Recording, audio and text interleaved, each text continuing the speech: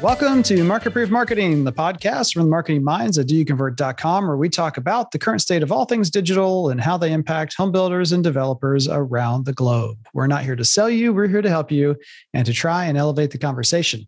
I'm Kevin Oakley, and with me today, as always, is the ad doctor, Andrew Peak. As always, this is episode 196, and Samantha is joining us. Hello. I feel like I should play the award music, actually. Hold on. We should. Let me get it. Yes. Samantha, tell everyone what has happened. We have officially moved into our new home. That's right. I love it. And you're in the underground founders club that I think you need to start. I just decided this in this moment. You're like the second or first person in your entire community. We're the second to close, but I believe we're the first ones to actually live here. And it's a big community, right? It's huge. Okay. Yeah, it's going to be huge. Yeah, you should. This is your chance. Is there a Facebook group yet for the community? I think there's one for the master plan community, but I don't know if there's one for our section. You could take it over and do something. Oh goodness, that's exciting. We were talking about this before it started. There's no lights yet either, street lights. Yeah, they're up. They just don't go on. You're in that crazy little gray spot where like you were talking this morning, hey, we got the snow got plowed. That's great. But you didn't know it was going to happen and make me really nervous. Yeah. We were supposed to put our trash cans out on Monday and I forgot because I didn't know which day was trash day. And I'm like, I don't know if they were going to come or not. So we'll have to test it this next Monday. So you moved in, Samantha, during the Builder Show week. Is that correct? We closed, on the 10th. And so we moved this past weekend. Okay. So one of the countdown things, and then we're going to move into story time because we just have to play the music. We're kind of already here. But contractually, the music must be played. It's a joke. It's been kind of a joke on our team meetings and the marketing. I'm like, okay, how's the house coming? You're like, 4 weeks to go. I'm like, well, next week when I ask you, hopefully she's going to say 3 weeks and 2 weeks. But I didn't get to ask you the week of.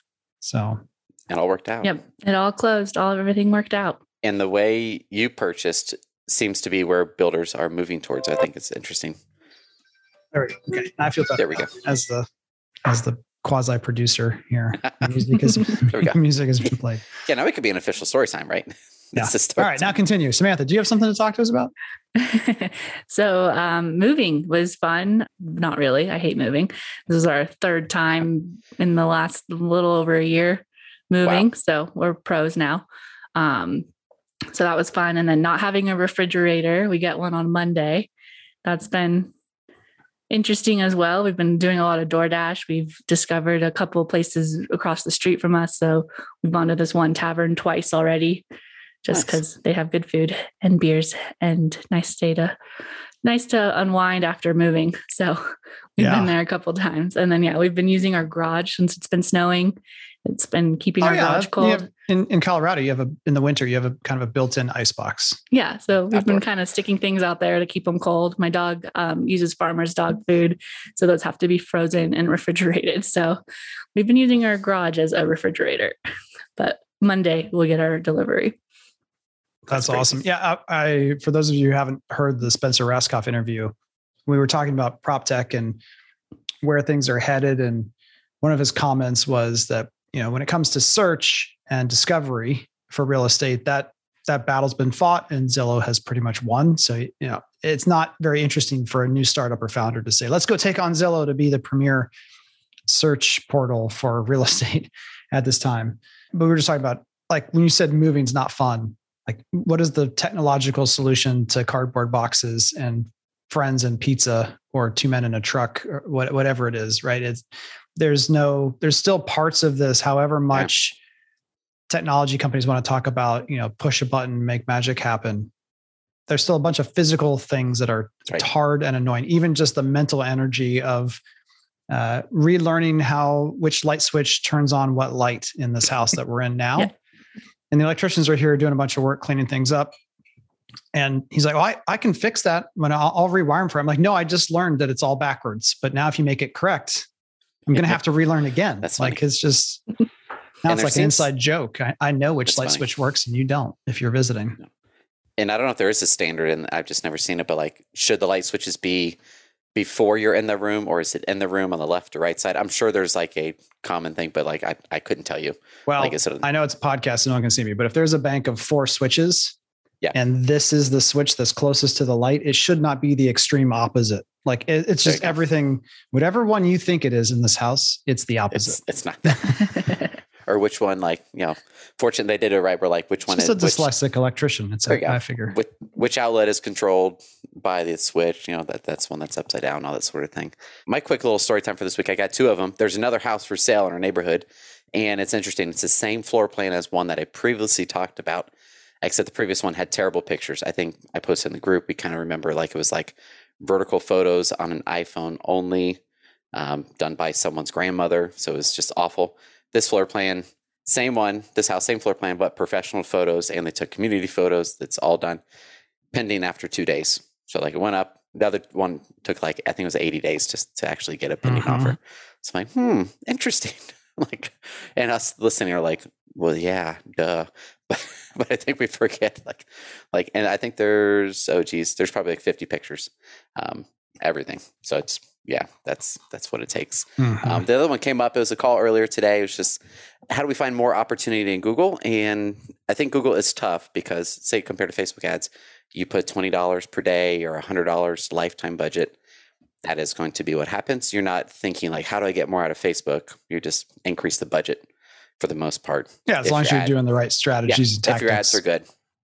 But if you want to get more clicks, like, just turn the budget up. But Google could be a little more tricky. And then for me, it was like, like in my brain, like it's everything's connected. Like it's not that it's obvious, but it's just, I've been stuck in Google land for so long. Like it's like, back of my hand, but your bids are connected directly to your budget. So your campaigns could show limited by budget, but if your bids are low, it will never show limited by budget because it never hit that threshold. It's almost like you're driving your car and your RPMs are only going, 1,000, 2,000. You're just driving like someone's grandmother, just cruising down the road. But as soon as you step on the gas, cool, then it's going to start working and it'll start to give you all the lights on your campaign. So yeah, if you're looking for more things out of Google, which might not be right now whatsoever, but say in a couple months and you just happen to remember this, oh yeah, Andrew said the thing about my bids. Yeah, bids were the first thing to jump up to see if you have more. So it's all nuanced and connected. Google should make it simpler for us, but yeah, they won't. Or they're going to make it so simple that they're going to take more and more control away from us. I think we don't want that. Yeah, they're trying to. Yeah. My story time is my first paid speaking gig. I was on Facebook this morning, and I was reminded that 10 years ago today was the first time I got paid to speak to an audience in home building. So big thank you to the Atlanta SMC and to Carol Morgan in particular, who invited me to come talk. At the time I was creating an app that I had talked about at the Builders Show in front of a couple hundred people and shown screenshots of the prototypes of what we were doing. And so I think that was the impetus of, hey, why don't you come talk about that? Because she had seen me talk at the show. So I had spoken before, but never paid. And she just threw that out there. And I was like, and we'll pay you. What is your fee? And I think it was actually an email. And I was just stuck. I was like, wait, they're going to pay me to do this. And so I threw out $1,000 and they said, sure. And I was like, this is incredible. Like I'm now a professional. I'm a professional speaker. Just like I tease my friend, Jeff Turner. As soon as you get paid to take pictures, you're a professional photographer. There you go. But the fun part of the story is that I completely miscalculated. So like anything, the first time you do it, I learned a lot. I was working for Heartland. We had a division that we had bought out a builder developer in Raleigh, North Carolina. And so I didn't have all the dates aligned properly. I was in Raleigh. So I had my original ticket was from Columbus to Atlanta. My boss said, hey, we got to go to Raleigh. So then I had to transfer the ticket from Raleigh over. At the end of the day, between airfare and a taxi, or I don't know if Uber was the thing back then, 10 years ago. 10 years. I lost money on the deal. I ended up paying more in like change fees and airline because I didn't know to say $1,000 plus travel. So it was my first paid speaking gig, but I definitely lost like $100 on the total transaction. Oh man, funny. the numbers. The numbers are important. Yeah. Thinking it through. And real quick on our way to the news.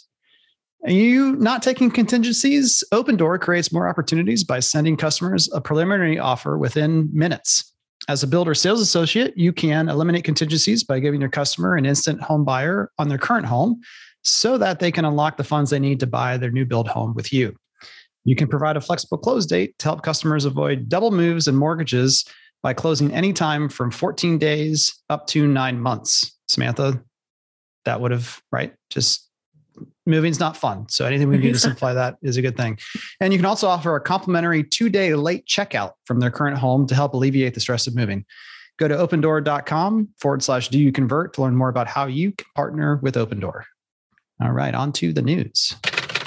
First up, Market Proof Marketing Academy. Tickets are on sale now, coming up April 12th through the 14th. This is a virtual session as well. And we will be talking about an in-person session at the end of the year. But for now, just don't worry about it. The virtual is what's here. Great. It's easy. You don't have to travel anywhere. Not everywhere is warm in April. You can stay in your warm office. We're going to send you a coffee and analytics mug. It's all good. It's all good. Fun 3 days. Tickets have always sold out in advance of that. So just link in the show note, go check out Market Proof Marketing Academy to level up your internal skill set on analytics, Google Ads, Facebook, and more. Next up, user behavior and SEO from a site that I've never heard of, link-assistant.com. User behavior and SEO, a ranking factor or not? So yeah, I found this one. So going back one step, they used to have a single product called Link Assistant. And this goes way back to when you would like try to buy links and things like that when you were like gaming the system. So they've been around for forever. And then they decided that's a terrible name. I don't know. They didn't change their domain. Now it's SEO Power Suite is the company name, and it's all these tools and everything. So SEO company. So it's definitely a read. Like they market 17-minute read. Like I think you should read this. But the premise is they research the patents that Google has, and then they interpret that to say, could this be something they use in the algorithm to influence the search results? And I think if we just think logically about it, so like I read through this thing, it's a long, in-depth read, but it's good. It's broken up in sections. There's little links on it. You know, TikTok is built on user behavior. Like if they took no influence from user behavior for TikTok would be terrible. It would not be where it is today. So and then same with Facebook. So then expand that to Google. People can game the algorithm like 10, 12 years ago, 15 years ago with Google, but you cannot game user behavior, like, because that you can't fake it. Like people like your site, or can you with bots, or when they'll catch you and they realize, I don't know. I think that's what's interesting about the article is it gives us examples of like someone just telling all their Twitter followers to go do a search and do this behavior. So anything can be manipulated. Anything can be. But it's interesting. So I'm definitely on the side of like how people interact with your site. It has to have an influence. How much? No one knows. Someone at Google might know. I don't know. Who knows? Maybe they don't know that it's broken up so much. But like it is a long read. Go check it. Go check it out. Kevin, I'm not sure if there's anything that stood out to you or Samantha. Well, I think that's the point I was just bringing up is one of the subheadings here is if user behavior is a ranking factor, why would Google deny it? And it goes back to their controls to make sure that it is happening for real.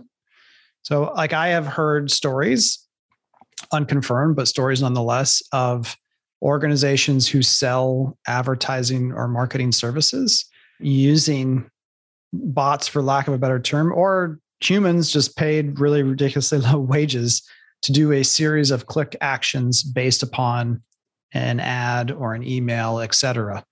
So not for the purposes of Google, just for the purposes of a report looking good, going back to the builder saying, look how many people did this thing after you paid us to make it happen. No, that's sketchy. That's sketchy. But the fact that story comes from a source that I find to be credible, says that if I'm Google at scale, I do not want people doing this if I am using it as a ranking factor. So again, Google hides behind the statement of it's so complicated, no one person can know exactly how this works now. And so they just don't want to talk about it, period. Like they don't really, it's very rare and makes news on Twitter when someone from Google confirms or denies anything related to the algo. Yeah, there used to be Matt Cutts, I think his name was. If you've gone way back, like that was like the spokesperson for, I forgot his title, but it was, you thought he was in charge of SEO, but he was actually like spam, like was his, I forgot his title name, but it was in regards to spam preventing, and that would be in their mind, if you're trying to game their algorithm for ranking, that's considered spam, like spam behavior. But I did forget. Yeah, that could be possible. Was it Amazon Turk, Mechanical Turk? We're getting about the deep end here. Where that is essentially how you could get people to do many actions from all over the world or US or wherever. Yeah, I mean everything's going to get gained by a marketer eventually. Marketers ruin everything. Right? Exactly. Moving on to the next article from marketingprofs.com. 8 alternatives to open triggered email sequences in the age of mail privacy protection. Whew. I feel like these first 2 articles were trying to put you all to sleep. I know. And even this one is official sounding. What's interesting about this one is I don't even believe in this as a practice in our industry. So open triggered email sequences. If someone becomes my website, they become a lead, and then they come, I send them an email that says, check out our featured floor plan. They click on that link. Now I want my marketing automation software, HubSpot, et cetera, to send out another thing based upon the fact that they opened to trigger that activity of fire. Well, since mail privacy protection was rolled out with Apple Mail, remember, it's either going to show that everything's been opened or nothing's been opened when it goes to an Apple device, just to kind of mess with marketers' ability to track that. This article is just talking about different ways to continue on. So this is really me just trying to be not open-minded, but just equal playing time here. If you're big into marketing automation because you think that's necessary, this article is for you. Just wanted to put that out there at the beginning. I don't know that I would put this out there. I've never seen marketing automation move the needle significantly towards trackable sale increases in sales volume. There's better tactics to do it than automation, but I know everyone is being asked to do more, so it exists. So do you think other industries see success and then they try to blend it over to home building and we're just not the same? Yeah. We truly are so different than every other market. Mm-hmm. Yeah, we are, both in terms of the amount of time in the consideration set, the complexity of the purchase, the impetus for why someone would be considering something. Like if I type in a serial number or a particular type of snowblower, I'm probably not looking at it to tell my wife this is the one I don't like. It's just not like, even just the co-shopping behavior, the amount of detail.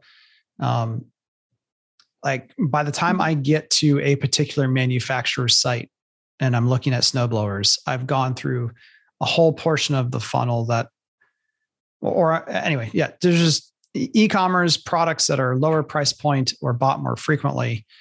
All those things are dramatically different than the customer journey. We have no impulsive. I mean, there could be impulsive home buyers, but like it's very difficult to be impulsive. Like, oh yeah, let me go get pre-qualified real quick. That's not like 2 seconds later. Hopefully it could be soon. And I go back to my 3 outlines of a general summary of the home buyer experience. In the research phase, you're going to start sending me all this stuff based upon my research activity, which is me learning, not true intent to purchase necessarily, or even actively shopping.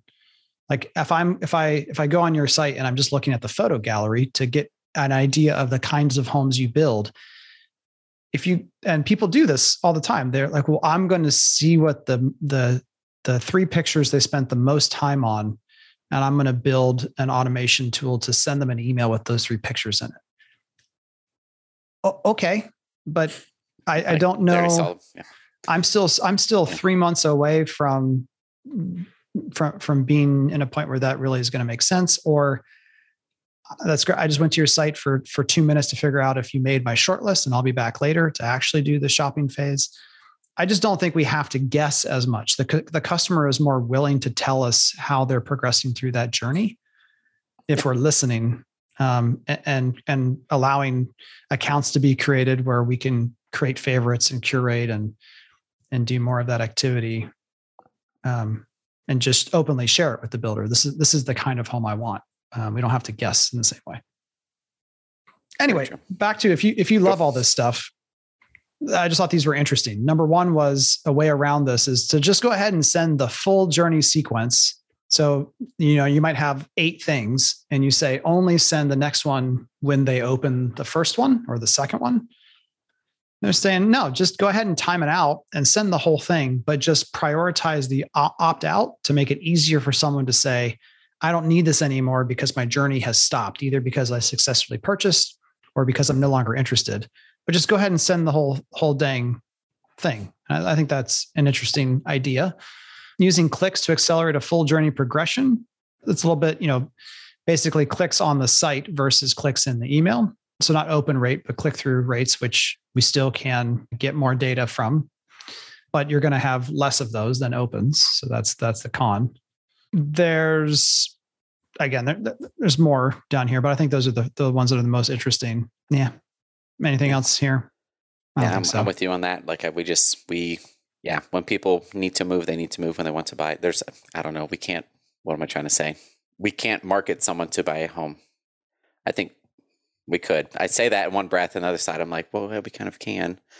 Some people are able to do such things, but most people are not in a position to just like, yeah, we're going to buy a new house because we want to buy a new house. I think we know very few people like that.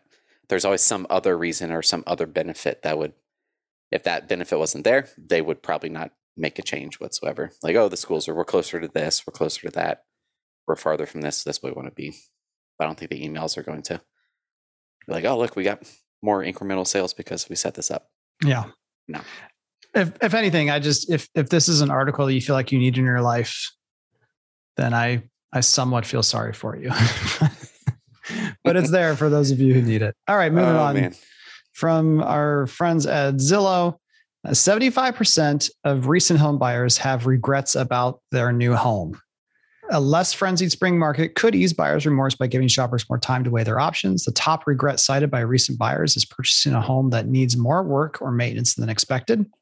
Nearly 3/4 of successful buyers wish they had done at least one thing differently. Nearly 40% wish they had taken more time searching for a home or weighing their options. Most recent home shoppers faced buyer burnout, pausing their home search at least once during the process as well. So first, over to you, Samantha. You've been in your new house for not that long now. Any regrets? No regrets. I think it's funny because this article was like, people don't like their location or the size of their home. And our house right now, it's just me and my fiance. So we have a 3-bedroom house that's too big for us. So I don't feel like my house is too small. Are there things you would do differently? That's not yet. Nearly 3/4 of successful buyers wish they had done at least one thing differently. Not new home buyers, but so it's just buyers.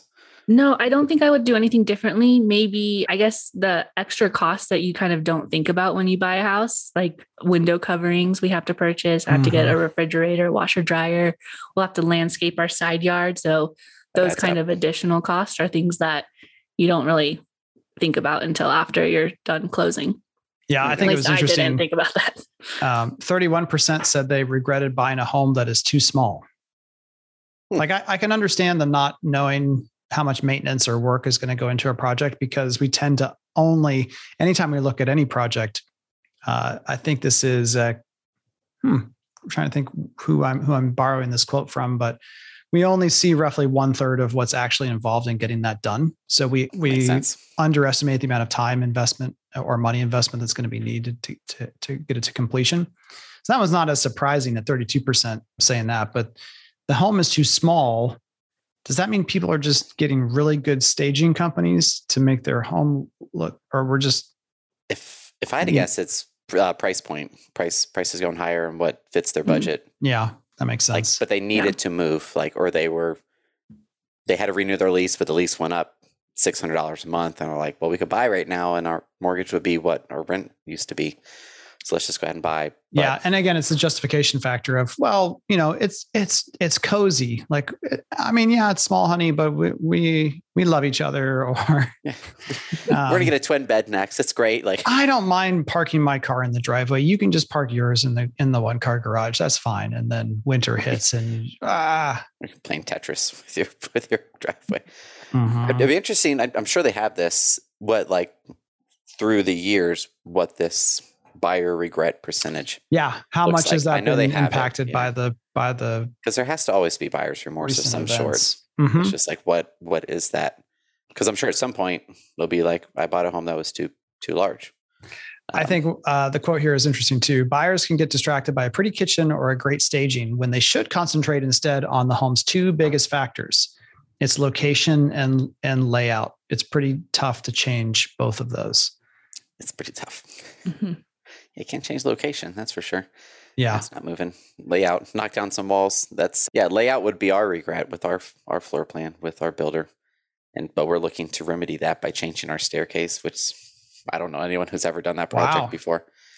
That's a project. That is a project. The whole house is built around the staircase. At least that's what, when I was taught this, it was like, the first thing you do, son, is after you draw the outside, where am I putting the stairs? And the rest of the house falls into place from that. So yeah, I'm like, I don't know anyone who's changed their staircase ever. It's just, without distracting us with that. Like it separates the bottom floor. And if we're entertaining, no one goes past the staircase. I'm like, we're using a quarter of the house. It's only half of the bottom floor. Yeah, it's a strange thing. But it'll add shelf life to our home essentially because our home will be larger. Yeah, it'll feel larger. It'll feel larger, more usable. So. All right, next up, the world is panicking because Amazon is getting into real estate. Just kidding. It's not Amazon. This is from Fortune.com. Disney is getting into the real estate business will develop their own residential communities. The first community will be developed in Rancho Mirage, California. It says the Magic Kingdom is building some new hamlets. Disney has launched a new business that puts the entertainment giant in the thick of the red hot real estate market, developing residential communities for its most avid fans. Story Living by Disney will create master plan neighborhoods designed by the company's Imagineers. So I'm moving. Here's the thing. This is not something new. Disney has gotten in and out of real estate multiple times over the last 30, 40 years. There was the Celebration, which is the master plan community that's most famous and still visited by people thinking about building their own master plan community. But it's not become what it was originally envisioned to be. It's still beautiful and a nice place to live. But here's the problem. And it's a little bit like we talked about bankers in New York City, not fully understanding that just because the spreadsheet says this project will work, then you have to go put pipes in the ground, get township approvals, all these other complicated things. They're like, this is harder than I thought. Disney as a brand has such a high bar. It's kind of like the ride, if we want to talk about it briefly for a moment. So I'm a big Star Wars fan, have been since I was born. There you go. Yeah. I am not going to the new Disney hotel that is Star Wars themed. It's 2 full days and immersive experience because I know, as excited as I was when it was first announced about the concept of it, they are not going to be able to deliver the promise of a unique immersive experience that is for each person staying at that resort. It's impossible. You can't accomplish that with the way that they're setting it up to be a win. And that's what every time Disney has gotten involved in real estate, it is, no, this is not just a new home. This is a new home by Disney. And the whole thing is going to be like a ride. And the whole experience will be at this certain level.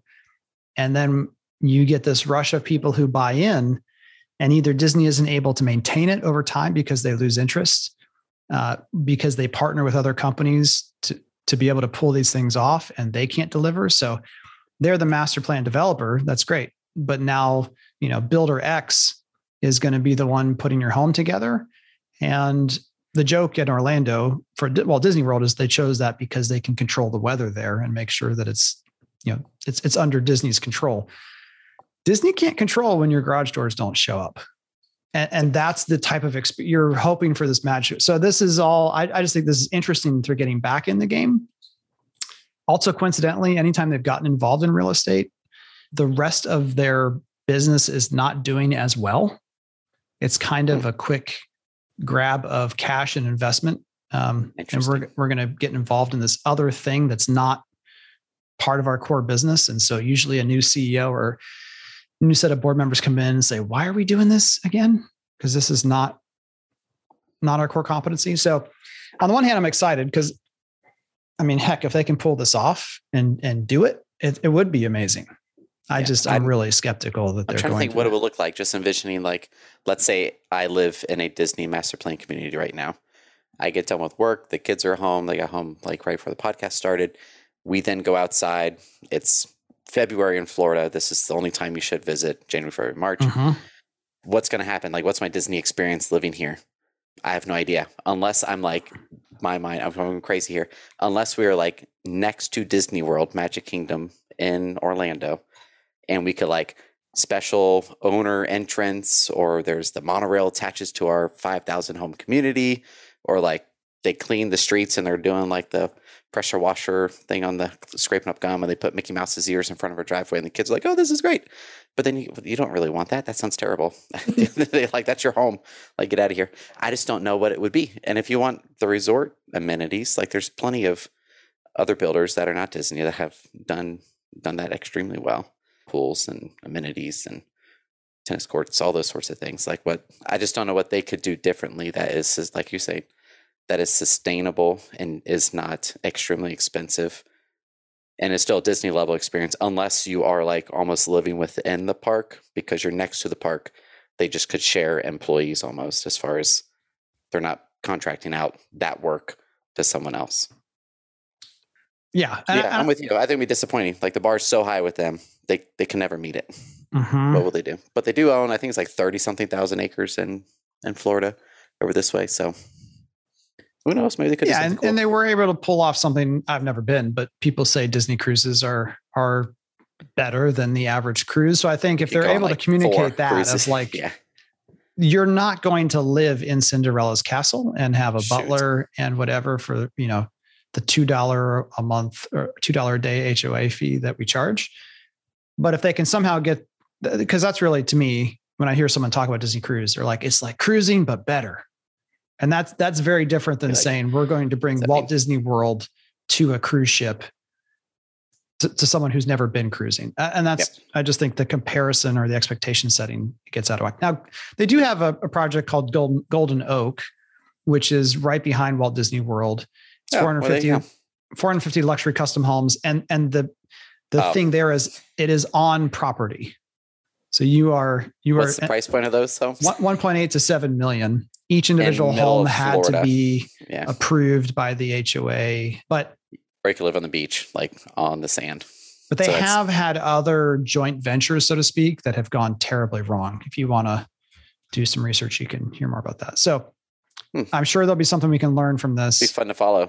But Rancho Mirage was an interesting area to choose because it's why is that? Well, my grandma lives there, and it's just outside of Palm Springs. So it's like an older community, a lot of golf courses. I just think of retirement homes. So to bring Disney to that area is just kind of weird to me, just because I think of my grandma, and my grandma's not a Disney person. Right. And then you're like an hour and a half away from Disneyland, I think. 2 hours. Do you think the play there then is maybe my grandkids will come and see me because we're going to trick them? Like they're going to see that grandma lives in a Disney themed master plan community and think they're coming to Walt Disneyland? Possibly. I mean, I know that I think it said that only a section of the homes will be 55 plus. Most of them are open to all ages, but I don't know. I just think of retirement community when I think of that area. Maybe that's just me because grandma lives there. Maybe they could tie in like Disney theme park exclusives. Like somehow, if it's large enough, like they have the Dole Whip, they have the different, like down here, I'm sure they have it in Disneyland, but Disney World, they have like the Joffrey's coffees, they have this peach tea. There's certain things that are like, you do the hashtags and you're like, why is there 5,000 pictures a day of this Dole Whip stuff? But you can only get it at Disney World. Yeah, that'd be nice if they brought that to the But then you're like, do you just want, are you only attracting super fans of Disney? That's not enough. By the way, market. For those of you who have had a Dole Whip, they are great if you like pineapple. Kennywood is not a Disney park, but it is an amusement park in Pittsburgh, outside of Pittsburgh, Pennsylvania. No, not Kennywood. It's the other one. It's just for kids. It's the largest kids only amusement park in North America. It's called Idlewild. They sell something like a Dole Whip, but get this, they legit just take soft serve ice cream and pour the juice out of a pineapple can on it in front of you.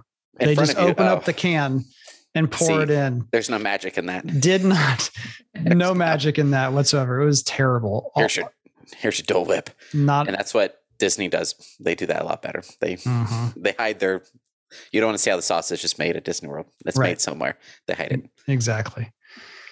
All right. Next up, we've done many kind of quick reviews of Super Bowl ads in the past, but this time instead, just think to yourself if you saw them, which one do you think was the most interesting?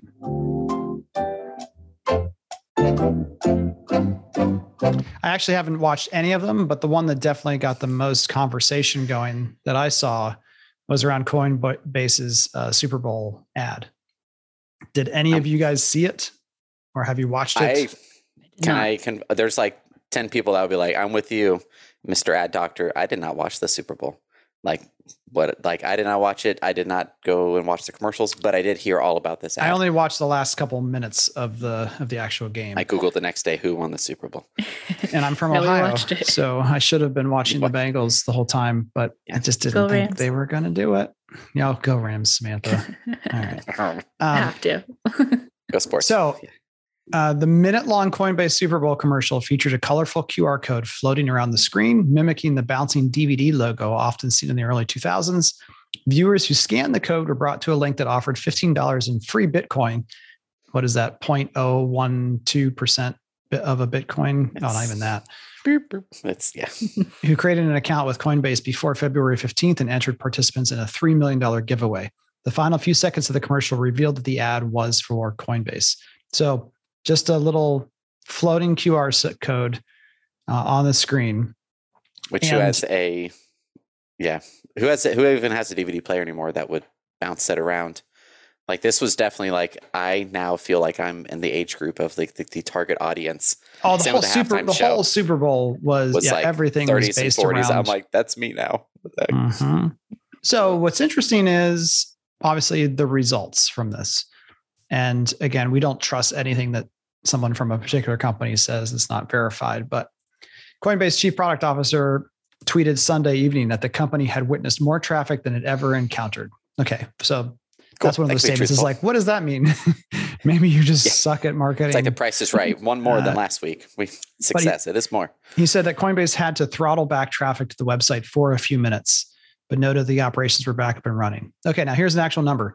The company's landing page saw more than 20 million hits in less than a minute.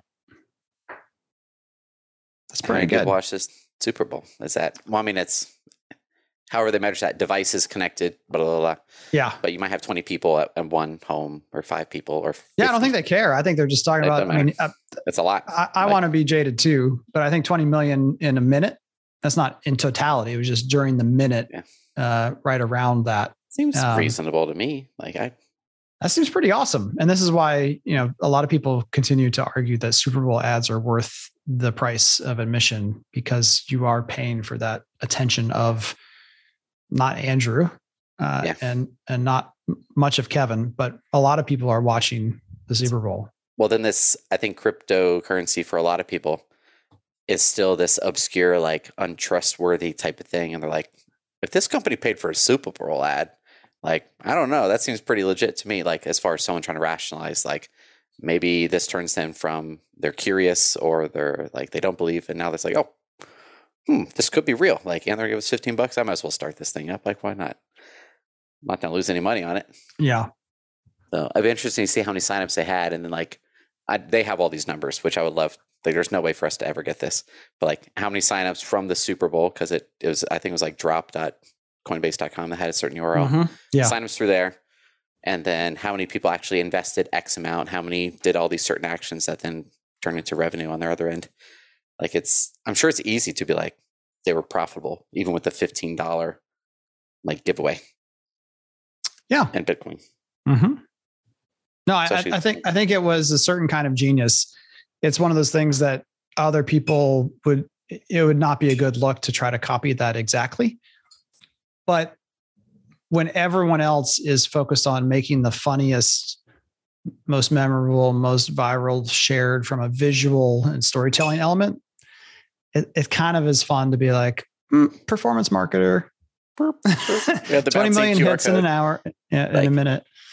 QR code is back, which is like only because of the pandemic, in my opinion. Like that's the only reason it came back. Yep. It's crazy. I know Will Duderstedt's a big fan. In fact, I think I heard he's giving a talk sometime soon about how 90% of his advertising is going into QR codes soon. This is just a check to see if he still listens. Just kidding, buddy. I'll see you at breakfast. He's not, don't quote him on that. That's funny. All right. Now, quick alert. We are going to talk about we're going to talk about the metaverse. I am setting the clock because I know there's some of you who are like, I don't want to hear about it. This is stupid. No more than 3 minutes. But this is a good article, though, I think. I really like this article because the title from entrepreneur.com, No Deal, Why Growing Metaverse Real Estate Buzz Could Set the Whole Space Back. And essentially what he's saying is property in the interwebs is not the same as physical property in the real world in terms of what is likely to drive value over time. For example, if I live next to, who would I want to live with? Garth Brooks is my neighbor. There you go. Okay.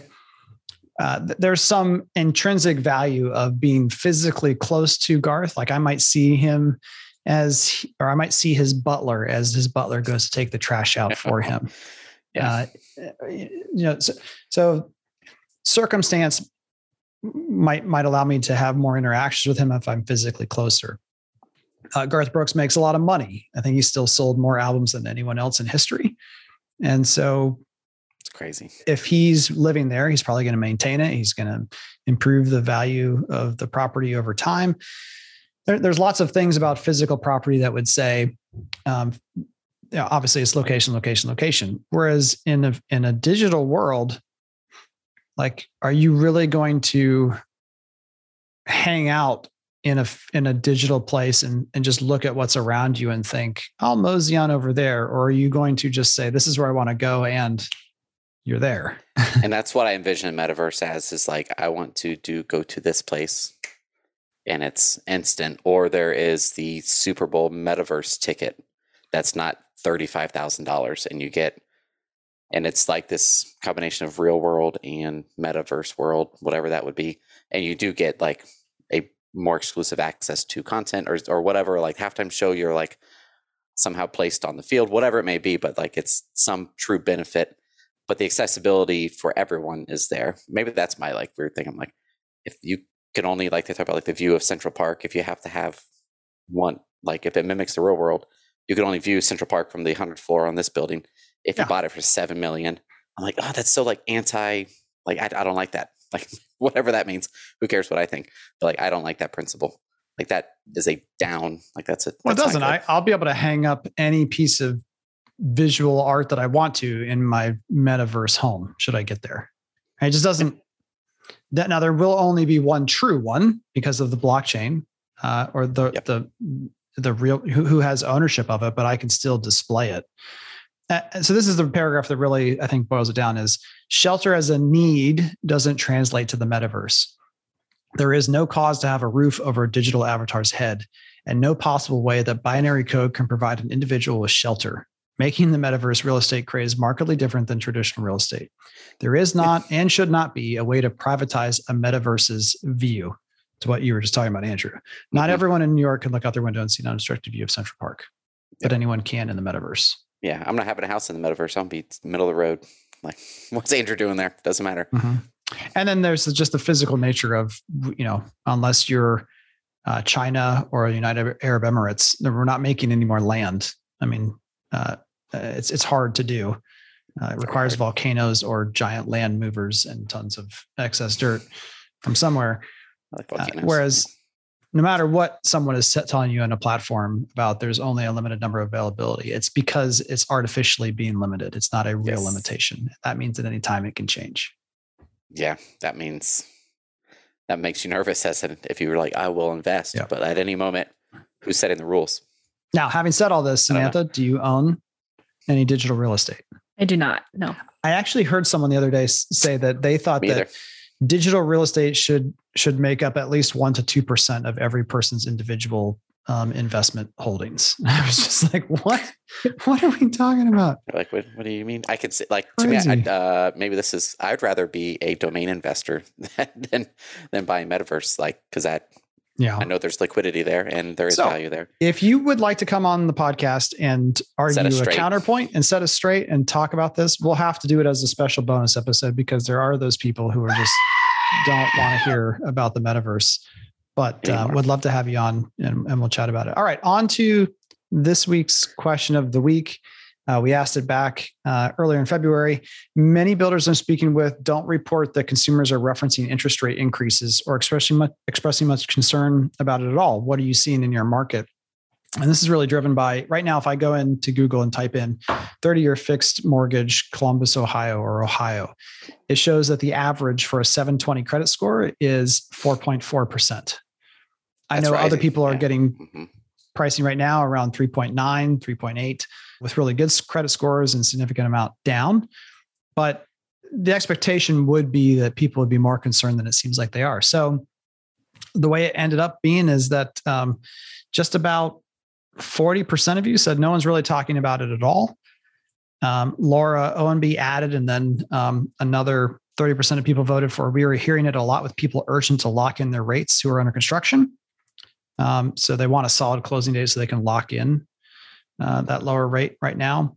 And then about another 20% said that online sales is hearing it on their end a little bit at the beginning part of the journey. So I just thought that was an interesting breakout. John Williams from Visionary says, weirdly, it's not a concern for us yet. Low inventory, I think, in our market blinds home buyers initially to have that concern. High prices and low inventory are mostly what we hear, more so than interest rates. Every news station in Utah negatively reports about these items and drives a consumer perception and fear. Super annoying. Super. Chelsea Giddens says, I'm hearing more and more of it. We are in the Oklahoma City metro market. Yeah. Oh, that makes sense. I mean, you still rent rate, like I said earlier, like lease comes up for renewal, that's going up. So everything's going up. So you still you're still comparing it to, well, what's my other option? I'm renting right now. Or I think where it will affect more people is like they already had a mortgage, but when do they get their mortgage to sell their home? Like it'd be interesting if there is even data, like what % of mortgage holders are in the low rates, like 2 point whatever to like low threes. Like, is that 15% of homeowners, or are most people actually around 4? So if they're going from 4 to 4. Yeah, I don't remember offhand the exact number, but I think Ivy Zellman was talking about the fact that over 70% of people have an interest rate now below 3.75%. There you go. So, but because that interest rate is so low, a lot of people are just looking at their existing home and saying, why would I sell it? I'll cash out the equity. I'll put that money down on the new house and I'll just rent out the other one. And so I've also seen research showing that up to 20% of the homes that would go on the market are not right now, because people are basically they're playing Monopoly in real life now, even though they never thought of themselves as a real estate investor. They're just like, oh, we'll keep our existing house because the payment is so low in comparison to what it used to be. Samantha, you don't need to give us numbers at all, but in comparison to your rent payment that you were paying, how much, like roughly percentage wise, or however you want to describe it, is your payment significantly more or less than what you're paying in rent for your house? It's almost $1,000 more. Yeah. Okay. Yeah. So it's significant. We were worried about our interest rate, locking it in. We were definitely in that category. Mm-hmm. And had we gotten our closing date just a couple of days earlier, our interest rate would have been a little bit lower, but we're happy with what we locked in. And it was definitely a big concern. And we were worried about being able to afford our monthly payment if our interest rate had gone up anymore. Yeah. So. Yep. I'm still surprised we're not hearing more about it, but for now, simply having availability and a move-in date seems to be more important to customers than the interest rate that they're paying as a whole. Yep. All right. That'll do it for this week. For published articles, blog posts, videos, and more, check out doyouconvert.com. It's also the best way to find out how to connect with us on Facebook, Instagram, LinkedIn, and everywhere else we are online. We'll see you next week. See ya. Bye.